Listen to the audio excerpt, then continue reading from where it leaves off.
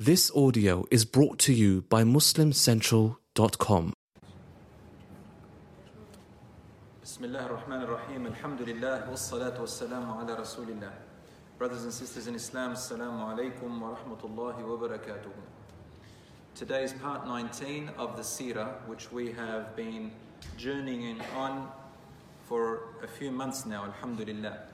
And we have arrived at the point where the Prophet ﷺ has left Mecca and he has now begun his first day in Medina. His first day in Medina. In the Hijri calendar, it's recorded to be the 12th of what you call Rabi' al-Awwal, in the first year of the Islamic calendar. And that's equal to about 37 September 622.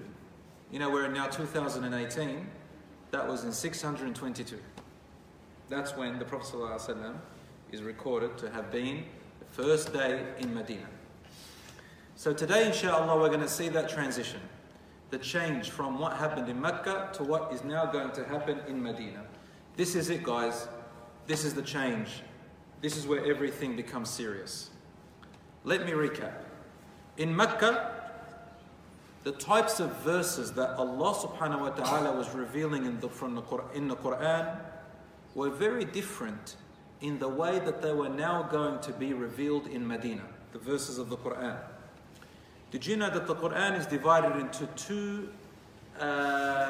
two types of verses? Two types of verses in the Quran. And they're mixed in between in the surahs. Some surahs have more of these types of verses and less of the others. Some have more of the verses that were appearing in Medina, and other surahs that have more of the verses that appear in Mecca. Some surahs were purely all Mecca, some were purely all Medina. And they call them the Meccan verses and the Madani verses. The Makki verses, Madani verses. So Makki verses means the verses that were revealed from Allah to the Prophet ﷺ while he was living in Mecca. And the verses that were revealed to the Prophet ﷺ in Medina are called the Madani verses. What is the main difference? The main difference is that the verses in Mecca were shorter, sharper. They had more of a ring to it. They're a bit more entertaining to read. When you read them, somehow your voice becomes nicer in it because they're set up for that. Why? Because the types of people that it was addressing were people who didn't really want to listen to the Quran, but they love poetry. So they needed fast, sharp verses. It's like today, in our time, we have young people who get bored very quickly from listening for too long. Right? You want sharp, quick. They want quick learning. And you know what the result of that is? The technology that we have. The iPads and the different apps that they now use. I mean, we're almost wishing that they can go back to watching TV. That's how bad it is. So the iPads, the iPhones, the technology, the 21st century generation, they want fast information. Language, we can't speak that language that well. I mean, we make up our own words. Alright? Like, they cut their words. BRB means be right back. Right? Or SH, SMH, shake my head. You can really, really trick me if you try to use these words, these letters on me. Anyway, I'm not going to go on explaining them because then I'll sound very cringy, which is another word, cringe. Anyway, all these words that they're using, fast information. You want to watch a lecture on YouTube, something that you want to learn from. If it's longer than 2 minutes, people don't want to watch it. 5 minutes, maybe. 7 to 10 minutes, nobody wants to watch it, no matter how valuable it is. And so the ignorance has become more. And patience has become less. And manners and etiquettes and character has become less. Wisdom has become less. So my brothers and sisters in Islam, when you're talking to a people like that, you have to talk to them in a way that they're going to listen at first. And then slowly, gradually, you teach them. And it's a good idea in how to teach our children. You give it to them little bit by little bit, as much as they can understand. Now, Allah subhanahu wa ta'ala sent down these verses in Mecca, short, precise, entertaining, and they're not talking about difficult things. They're not talking about complex things. They're talking about Allah, God. They're talking about the idols. They're talking about Jannah, talking about Jahannam, talking about that there's a day of judgment. It's talking about you're going to die and be resurrected. It's talking about the value of this world. It talks about simple things. Pray, but it doesn't talk about how to pray. Even the hijab, the veil for the women, the prescribed hijab, the veil for the women, it was not yet ordered in the Quran or in the Sunnah, in the words of the Prophet ﷺ, in Mecca. That was later on in Medina. In Medina, however, the verses are longer. How can you tell the Meccan verses from the Madani verses? The verses of Medina, they're longer. They take more effort to read. They require longer breaths. For example, the longest verse in the Quran is in the second last page of Surah Al-Baqarah. It's one whole page, one ayah, one verse, one whole page. If you're praying behind an imam and he says, brothers and sisters, don't worry, I'll only read one ayah. And he goes for that second last verse of the Quran, you're stuffed. You're going to have to be standing up for the next half an hour if he's reciting very well. But because we're so bored, we feel tired so quick. One ayah in the whole Quran, in the Quran, is one whole page. And it talks about, you know what it talks about? Business dealings. How we should deal in business if we loan or if we borrow, and that we should write it and get two witnesses to it. Rights, money rights of people.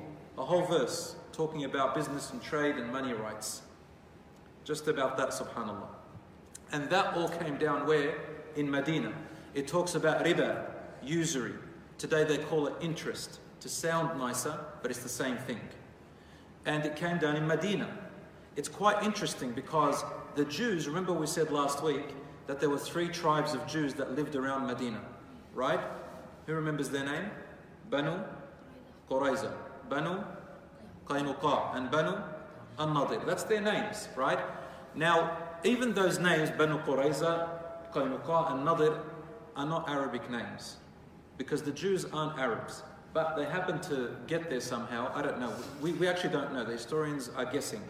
But they learnt the Arabic and they become part of the sort of around the Arabs. But anyway, they were dealing a lot with riba, usury. When I say riba or usury, what I'm saying is like the equivalent of today saying something like interest. Interest is one type of usury, riba. And the Jews over there, they used to really survive off riba and usury, interest. And it's quite perfect that Allah subhanahu wa ta'ala sent down those verses there. Because the Arabs didn't really trade like that. I mean, they did gambling. And the verses of gambling came down there. They loved alcohol. The verses of alcohol came down there. So stuff that they can understand, right? The verses of the Quran in Mecca were also about the Muslims practicing in private worship. Improving yourself. You know the word jihad? It has 2 meanings. The first meaning is what we like using here when we're living among Western people who, not just Western people, in the non-Muslim lands where they do not declare war against us, where you're allowed to live in safety and they're not at war with you. You're at peace and they allow you to practice your religion. We use the form of jihad, which is to struggle and strive against your own whims and desires, the evil that's within us, right? You jihad against that. To pray to Allah subhanahu wa ta'ala and wake up in the middle of the night, or to wake up for Fajr prayer. It's not easy, right, for some people. So your nafs tells you, sit down, sleep in, who cares? And you get angry, you get upset, so you have to have a mujahada. You have to make jihad against yourself. You have to say to it, no, I will fight you and I won't let you win. You become selfish and you fight it, you're not going to become selfish. You feel angry, you want to bash someone, you want to insult someone, you want to humiliate someone, you want to send some humiliating or insulting text messages to someone, and you fight yourself and say, hold on to it. You can't forgive someone. You say to yourself, listen man, you've got to try and forgive. I won't let you enough, so I won't let you make me a bad person. Okay, everybody wants to strive like that. So these verses about that type of jihad were in Mecca for the first 13 to almost 14 years. But there was no physical jihad, like as in to fight an enemy that fights you. All this time the Muslims were being fought, they were massacred, they were being tortured, they were being killed, but no verse to defend yourself and fight back and take up arms was revealed yet. None of the Meccan verses. The Madani verses, now it was time. The different type of jihad was to be applied. And the type of jihad that is going to be now called upon in Medina was a jihad of defense. That the Muslims were now allowed to take up arms to defend themselves physically, violently. The word violence sounds bad, but there's good violence and bad violence. You might be saying, what? There is no such thing as good violence. There is good violence.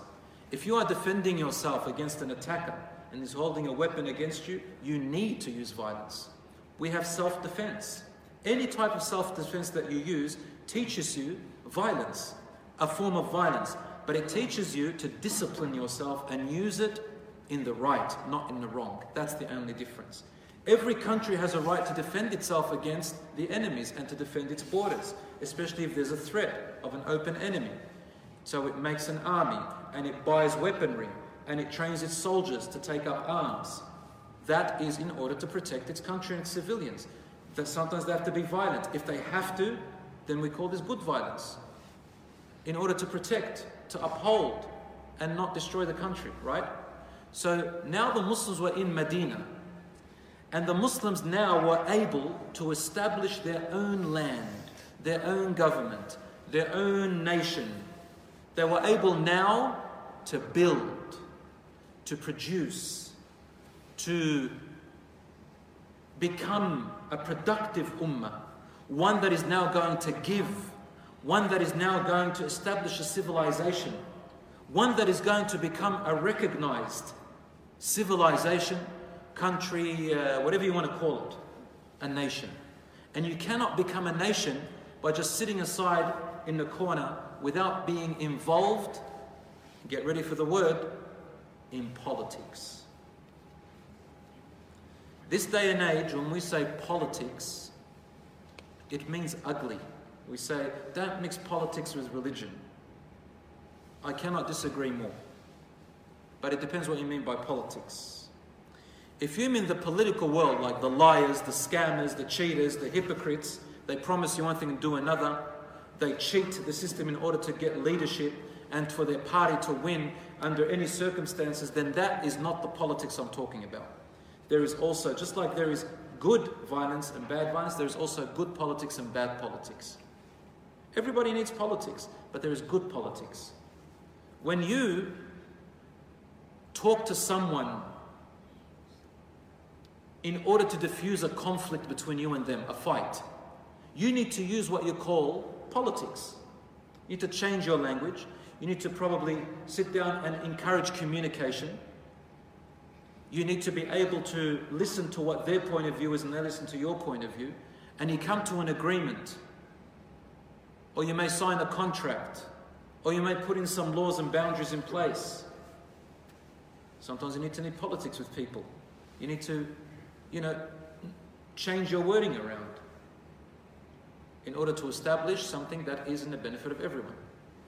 So Islam now in Medina has to go into politics. They have to establish a government.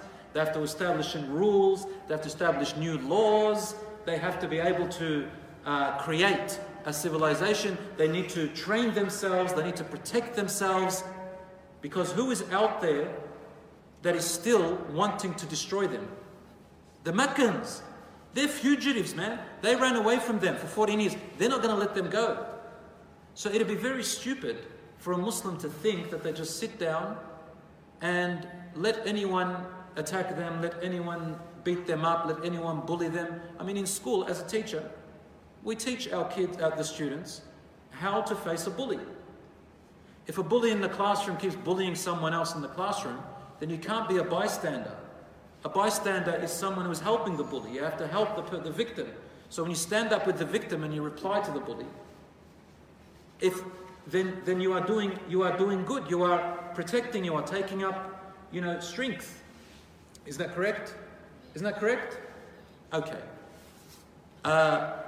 So my brothers and sisters, the Muslims have to now get up in a different way to what they were in Mecca. They now have to face and get some bravery and courage and train how to defend themselves and how to fight. And they have to establish a government with its laws and get themselves a proper identity. And now, the world is soon going to be forced to respect them. And truly they deserve respect. I want to make a very important point before I go on now to what happens in Medina.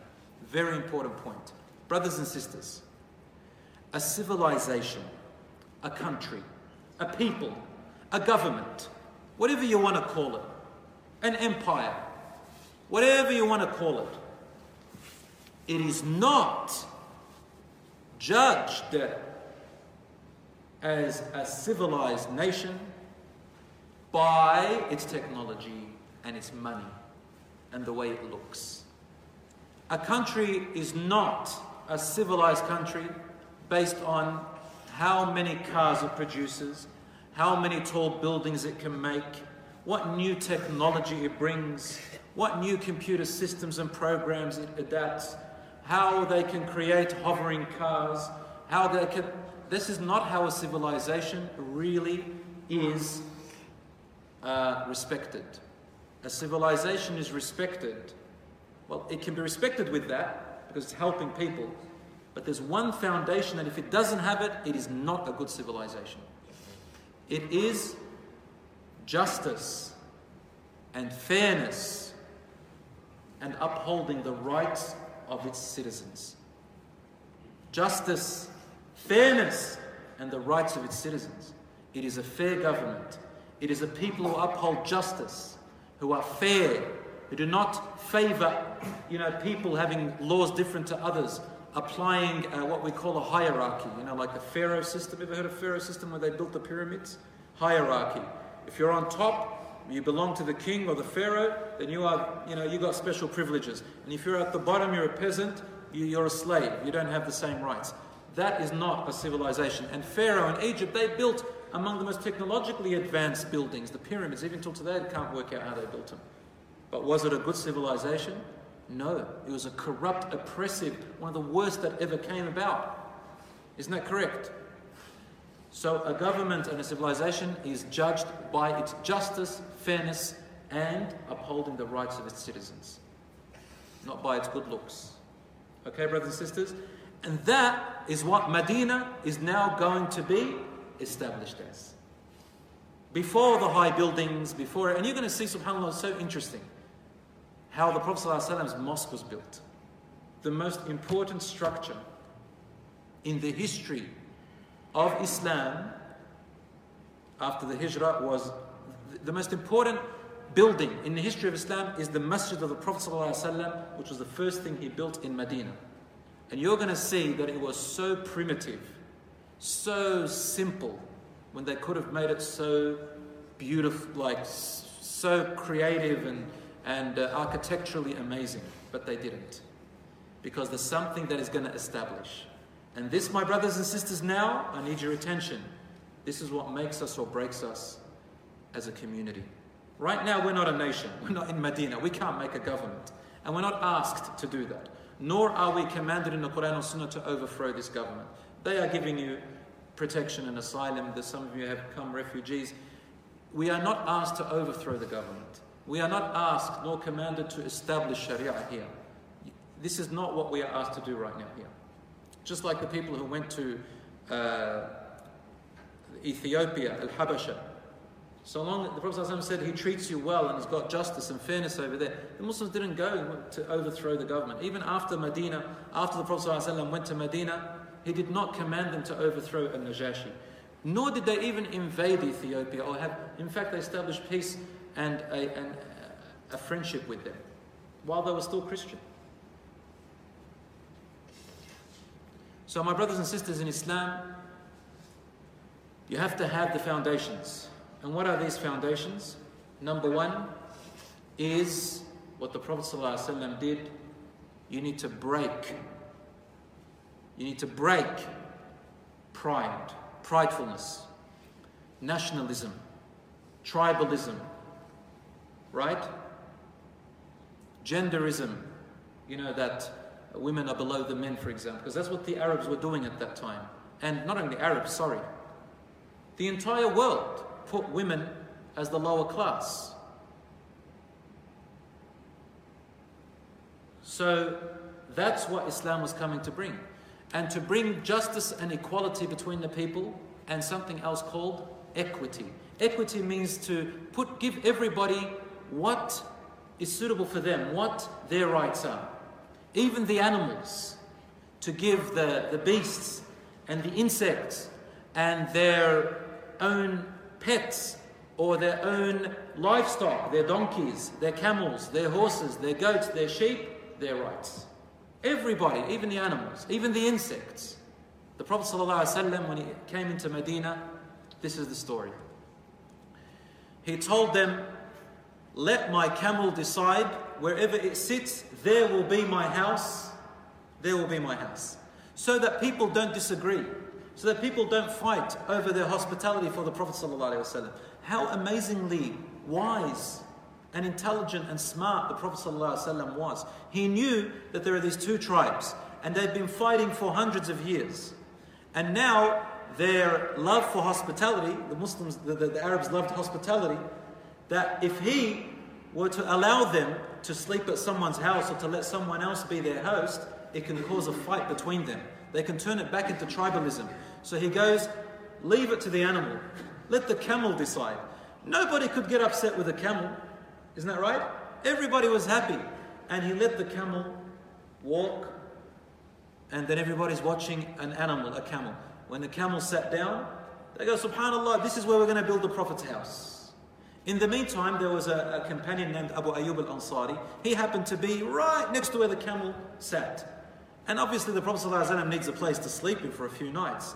So who did everybody agree on? Abu Ayyub al-Ansari, because he happened to be right next, because they consider, even the Arabs had this. Before Islam came in, the Arabs of Medina and Mecca, when you lived next to a neighbor, the neighbor had enormous rights. They always had this. But Islam came in and kept this beautiful characteristic. See, what is Islam? Islam wasn't really all that new. Hijab wasn't new, Salat wasn't new, fasting wasn't new, the rights of neighbors wasn't new, the 10 Commandments wasn't new. None of it was new. But people had forgotten and their desires came in and some of them made up some other rubbish. What Islam did was, whatever was still good, it kept it. Allah just said, and your neighbors, give them their rights. There's a hadith from the Prophet ﷺ. He said, Sahih hadith in Bukhari and Muslim, he said, and you can see this in a book called Riyadh al-Salihin. He said, Jibreel alayhi salam kept on reminding me about the rights of my neighbor and that I must treat them well, even if they're not Muslim. Even if they're not Muslim, your neighbor's not Muslim, they still have enormous rights upon you. A neighbor is someone on both sides, or in front of you, or behind you. And the ulama said there are about 7 houses down on each side. They're all your neighbors. They have enormous rights upon you. So the Prophet ﷺ said, Jibreel alayhi salam kept on reminding me about the rights of my neighbor, so much that one day I thought, he's soon going to tell me that when you die, your neighbor inherits you as well. He takes your money and your house and everything. That's how much the Prophet, obviously Jibreel Islam doesn't say that, your neighbor does not inherit you. But the Prophet ﷺ is emphasizing how much a neighbor has a right. To the point, if I just take 1 minute on this, especially if the young ones here will know inshaAllah ta'ala, Islam and Muslims have to be the greatest example anywhere we are, anywhere we go, here in Australia, in America, in UK, in Lebanon, in Syria, in China, anywhere you go in the world, the Muslim must be the greatest role model of treating the neighbor well, even if they are not Muslim at all. Yelling in the backyard at night is harming the neighbor. Throwing, obviously, allowing rubbish or whatever to go to the neighbor is harming the neighbor. Let's say your car is, you're working on your car and you let smoke go out and it goes to your neighbor. This is harming the neighbor. If you light up a barbecue and they smell the food, it is a right of the neighbor that you offer them. You take some food to them. Yeah? Knock on their door, is a bit of meat. They love it. It's the right of your neighbor. You don't play, the television or your radio or whatever it is loud to harm the neighbor. You know that, right? Parking in their driveway, cutting off their driveway, getting some young fellows, young boys or whatever, or girls, and you create a little pact, a little gang, and you stand in front of their house. Or you smoke in front of their house. This is harming the neighbor. If the neighbor tells you, look, I don't appreciate this, you don't shout at them and swear at them. You say, we're sorry. It's their right. You don't come out and stare at the neighbor in a bad way, even if he stares bad at you. You don't do the same. Right? All these things are the neighbor's rights. Did you know that? Did you know that even in Islam, if the culture permits it, some people don't like this, it is said that if the Prophet ﷺ told us that if a child, if you got a neighbor and their children see you giving your children ice cream, for example, or something, maybe your neighbor doesn't want you to give sweets to their children. What I'm saying is, let's say they're giving something to the child that the other children, would like as well. If the neighbor permits, you should also give their children as well, not let them feel left out. It's enormous, subhanAllah. Something happens to your neighbor, you go visit them, even if they're not Muslim. You ask how they are, you look out for them, they trust you with their property. Subhanallah. This is all entrenched in Islam among the fara'id, among the compulsory things we should do. You come to the masjid, you don't park in the neighbor's driveway, you don't do all these things. Brothers and sisters in Islam, the Prophet ﷺ and the neighbor. What did he do? The first structure he built was the masjid. That's the absolute first thing the Prophet ﷺ did. As he was building the masjid, he gathered the Muslims and they started to help. They started gathering little trunks of palm trees and leaves to make the stumps and the walls. They made clay out of the earth and they made bricks and they started building the bricks and putting cement through it. They put gravel and stone on the floor and the top was made out of branches. Very simple masjid. It's only about 100 meters long by about 100 meters wide. That's how the Prophet ﷺ's mosque was, maybe with 2 pillars in the middle. That's it. That's all. Why? Because it's not how the mosque looks like. It's what you do in it. It's what you do in it. It's what it does for the community, what the community does in it. Listen to what Allah said. إِنَّمَا يَعْمُرُ مَسَاجِدَ اللَّهِ.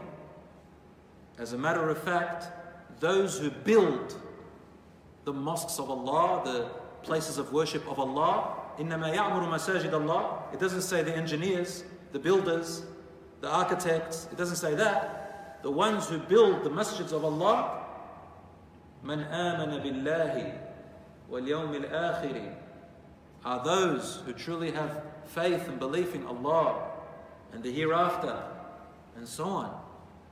It's your iman, it's your Islam, it's your character, it's your brotherhood, it's your deen that you carry with you into the masjid that builds the masjid. It's your prayer together, your Quran together, your forgiveness to one another, your dua for each other, your helping of one another, your asking about the state of your brother and sister. In the masjid we know this. Who died? Who's alive? Who's sick? Person didn't come to the masjid, usually comes. I wonder what happened. We ask about each other. The masjid is the place. This is a new person, see what they want. How are they? Make sure they're looked after. Someone wants to come know about Islam. We're here. This is the place where you forgive each other. This is the place where you talk to each other. This is the place where you make each other feel like your brothers and sisters. This is the place where you feel like you are family. This is not the place where we fight. It's not the place where we backbite each other. It's not the place where you hold grudges. Some ulama said that if you meet each other in the masjid and you don't talk to each other, it's fard. It's compulsory that you do say at least Assalamu alaikum to each other. You have to. The rights of a Muslim are 6. Number 1, if he says Assalamu alaikum to you, you must say Wa alaikum assalam.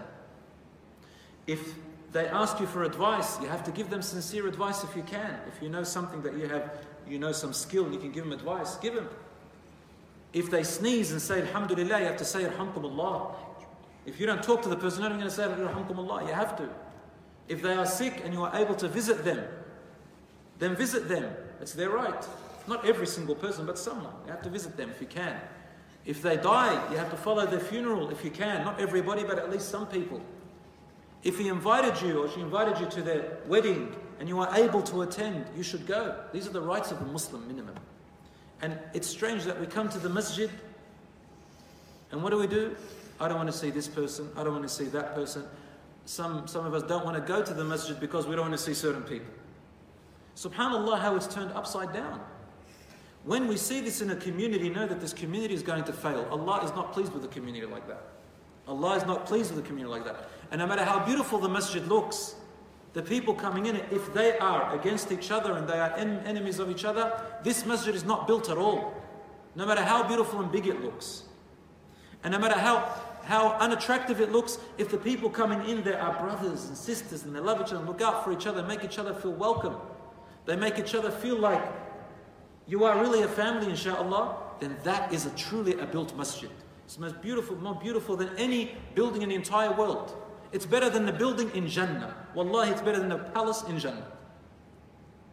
That's what you feel. Your iman, connection with Allah. And that's why Allah called it the house of Allah. It's not your house, it's not my house, it's Allah's house. Check this out. When the Prophet ﷺ built the masjid, there was a land.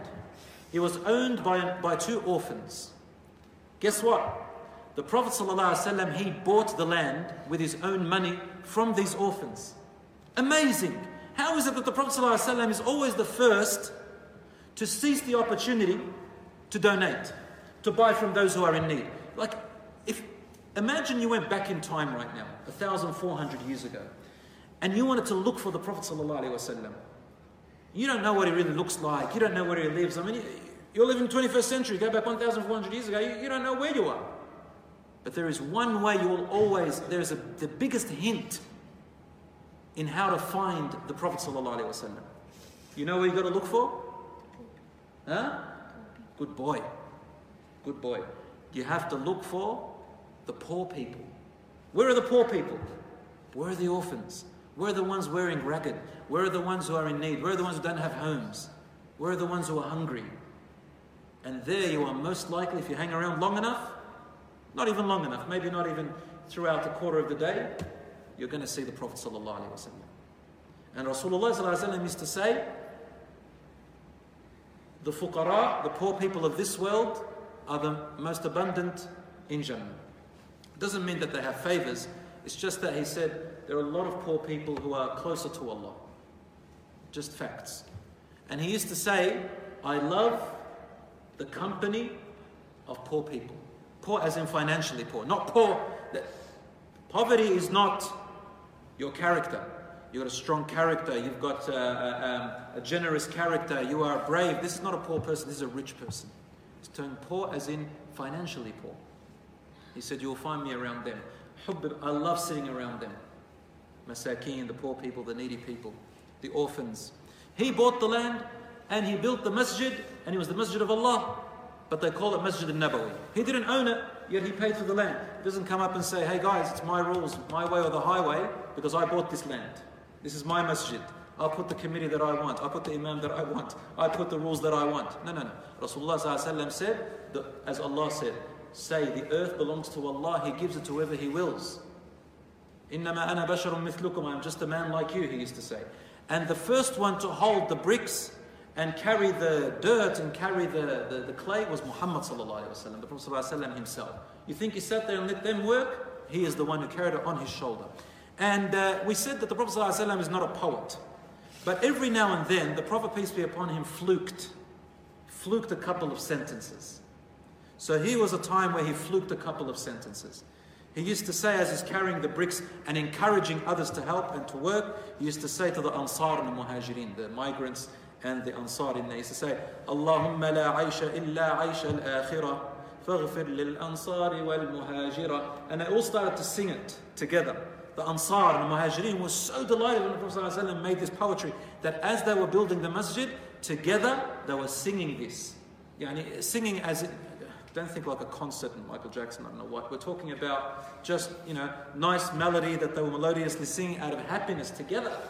Nothing wrong with that. Chanting together, Allahumma la aisha illa aisha al-akhirah, which means, oh Allah, we know there is no real life except the life of the hereafter.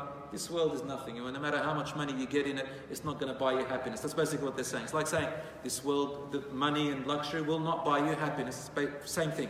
فَاغْفِرْ لِلْأَنصَارِ وَالْمُهَاجِرَ. Oh Allah, forgive the Ansar and the migrants. So it was so special for the Ansar and the migrants that it bonded them together.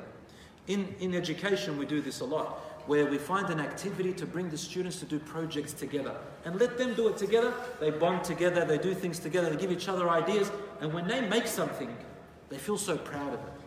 They feel so proud of it. Do it with your children. Let them make things at home. Let them figure out how they're going to decorate their bedrooms. Let them figure out how they're going to work around the kitchen and teach them. Let them make a piece of cooking for mothers. Let them do something outside in the backyard. Plant something. Let them plant a little plant for you. And let them water it every day. You'll find that the child loves things that they've done with their hand, especially when their brothers and sisters work together on the same project, right? Tell them, go into that aisle over there and I want you to buy this list of things. Bring it to me and put it in the cart. They love it and they feel that they're part of it. So the Prophet ﷺ was encouraging the community rather than lecturing them, telling them off or telling them what to do. He brought them together and he made chanting poetry with them, right? It's not, wallahi, some parents and teachers, they teach their children and their students to sing halal songs, just words that make them bond together, right? So the Prophet ﷺ did the same thing. And as they were building it, it was Banu Najjar, they call it. There were people, a group of people called Banu Najjar. There was a man from the Jews. He was a scribe, a scholar of the Jews. His name was Abdullah ibn Salam. The Jews had heard about the Prophet ﷺ's entrance, and they didn't like it. They didn't like it because, number one, they were always boasting to the Arabs that a prophet is going to come out soon from them, as their scriptures say. But unfortunately for them, it's not really unfortunate, but for themselves, they didn't like this. They were quite racist, honestly. And when he came up from the Arabs, they didn't want anything to do with him. He has to be from the children of Israel. What's all this? We've been telling the Arabs off all this time, boasting, suddenly he comes out from them. Subhanallah. So one of their scholars, Abdullah ibn Salam, he comes to the Prophet ﷺ and wants to listen to him. He wants to listen to him. He's a scholar. He knows all the scriptures. He's not afraid of a man trying to manipulate him. Isn't that correct? When you're more knowledgeable, it's harder for you to be manipulated. What magic, what sorcery? He went to the Prophet ﷺ to hear his words. Now this was the actual first physical encounter of the Prophet ﷺ with Jews. He really didn't know what they were like. He had never encountered them. They were neighbors and he wanted to establish peace with them. But now he's going to learn what type of character those neighboring Jews had. So Abdullah ibn Salam comes up, a scholar of the Jews, and he listens to him. He goes, I listened to only a few words from him. And from the moment I saw his face, I could tell from my skill. They had a skill, there was an art of looking at a face, and from the features, it's a science. You can kind of tell a bit about the person's personality. He goes, from the look of this Prophet ﷺ's face, I knew immediately he is not a liar. And he was truthful. He is not a liar. Till today, every enemy, every Orientalist or historian that doesn't like the Prophet ﷺ can say everything they want about him, but they cannot call him a liar. They cannot establish that. Nobody can call him a liar. He never lied, sallallahu alayhi wa sallam. Right? And he said, I knew he had a face of a man who does not lie. And that made me listen to him. He goes, I listened to a few words and he embraced Islam. He compared it to the scriptures he has. He goes, this is the truth. He embraced Islam on the spot, and the Prophet ﷺ said, then the man said, Abdullah ibn Salam said, Ya Rasulullah, don't tell the Jews yet. Don't tell my people that I've embraced Islam. For wallahi, you don't know them. They are manipulative people, and you cannot trust what they say to you. Now, I'm not having a go at the Jews. There are beautiful Jews out there. Okay, we don't judge the Jews as a whole, but those who do the wrong, we judge them. The Zionists who are in Palestine, who occupy Palestine unfairly and oppressively, where they happen to be Jewish, Zionist Jews, whom the majority of Jews of the world do not agree with for their own purposes and reasons. but they happen to be Jews, we are against their action and their oppression. So the Prophet ﷺ, these Jews were around him, and now he was learning their characteristics. He says, Abdullah ibn Salam, my people are not trustworthy and they're cunning and conniving. So before you tell them that I have embraced Islam, let them come forward first and ask them about me first. So they came along and the Prophet ﷺ said, ماذا تقولون بعبد ibn Salam? What do you think of your scribe, Abdullah ibn Salam? And they all said, there was about 50 of them, they all stood up with one voice in front of everybody. They said, Wallahi, he is the most honorable among us, son of the most honorable among us, he is the most honorable among us, son of the most honorable among us, and the most knowledgeable among us. Then he said, the Prophet ﷺ said, what if he were to embrace Islam? They said, Na'udhu billah. We seek refuge in God that he would do anything like that. And then he said, Abdullah ibn Salam, ukhruj ilayhim, come out. Right there. Yani there's maybe 20 seconds. He comes out and he said, O my people, I bear witness there is only one God, and Muhammad, this man, is the messenger of God. Immediately they said, Wallahi, he is the most disgraceful among us, son of the most disgraceful and the most ignorant among us. Right there, within 20 seconds. Subhanallah. Most honorable, now the most disgraceful. Son of the most honorable, son of the most disgraceful. The most knowledgeable, now the most ignorant. So brothers and sisters, if you know yourself that you are on the truth and you are speaking the truth, and somebody calls you a liar, a false person, tries to change your words around, manipulate your words, twist your actions, try to, defame you or whatever, if you know yourself, and you know that you are doing the right thing and saying the right thing, then only know that these people, they just hate you, they just want to be they're just envious, they just want to stop you, they know that they are wrong, but they want to project it on you, they want to make you look like the bad person. Let them be. Allah says in the Quran, خُذِ الْعَفْوَ, be noble, وَأْمُرْ بِالْعُرْفِ, continue to tell people good things, وَأَعْرِضْ عَنِ الْجَاهِلِينَ, and the ignorant ones, avoid them. Don't respond, they just want to argue. دخل الوقت العشاء. Okay, so it's adhan time now for Isha. I'll take just one more minute inshallah to wrap up. My brothers and sisters in Islam, the masjid was built, and the Prophet ﷺ wants to call people to it. They need a special call for this new building, for this special community. They're making poetry. It's nice, but it's not going to last. And subhanallah, there are different narrations. I don't know which one's true, but in one of them, that one of the companions, I forgot his name, he slept and then he woke up. And he came to the Prophet ﷺ in the masjid and said, Ya Rasulullah, he slept in qaylula, siesta in the middle of the day. He said, I saw a man standing beside me. And he was saying this, and this, and this. He was saying, Allahu Akbar, Allahu Akbar. And telling me to repeat, and I was repeating after him. Then Ashhadu an la ilaha illallah. Then Ashhadu anna Muhammad Rasulullah. Hayya ala salah, hayya ala salah, hayya ala falah, hayya ala falah. Allahu Akbar, Allahu Akbar. La ilaha illallah. Come to success, come to prayer. There's no God but Allah. Allah is the greatest. This is the adhan. And the Prophet ﷺ, he called Bilal. He said, Ya Bilal, come here. Walk with him. He was an Ansari. The man was from the Ansar. Walk with him and climb up there. A little bit of a tower. And Bilal, and you, the Ansari, tell Bilal what to say, and he will say it after you. Ya Bilal, call because you have a loud reaching voice.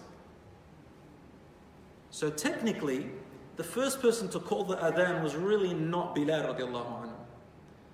Inshallah, next week I'll try to remember and get you the name of this Sahabi. Right? As he was calling the adhan, he called and people gathered. Umar radiallahu anhu, there's a funny story about him. Umar, you'll soon know his character. He comes running, barefoot. His top was barely on him, like you could see part of his shoulders, part of his chest. And his izar, you know the izar, the thing they wrap around, it was half off. He was holding it like this. He says, Ya Rasulullah, Ya Rasulullah. In a big voice. I saw that dream, I saw it. I saw the man saying those words. And the Prophet ﷺ smiled and he said, this will be the call of our ummah to salat. And so the adhan was established, my brothers and sisters. The Muslims came to the masjid. And what did he do? It was not time for salat. What did he do? This will be our topic next week, inshallah. We're going to start from here. I'll tell you what he did next week. No? But guess what he did? What did he do?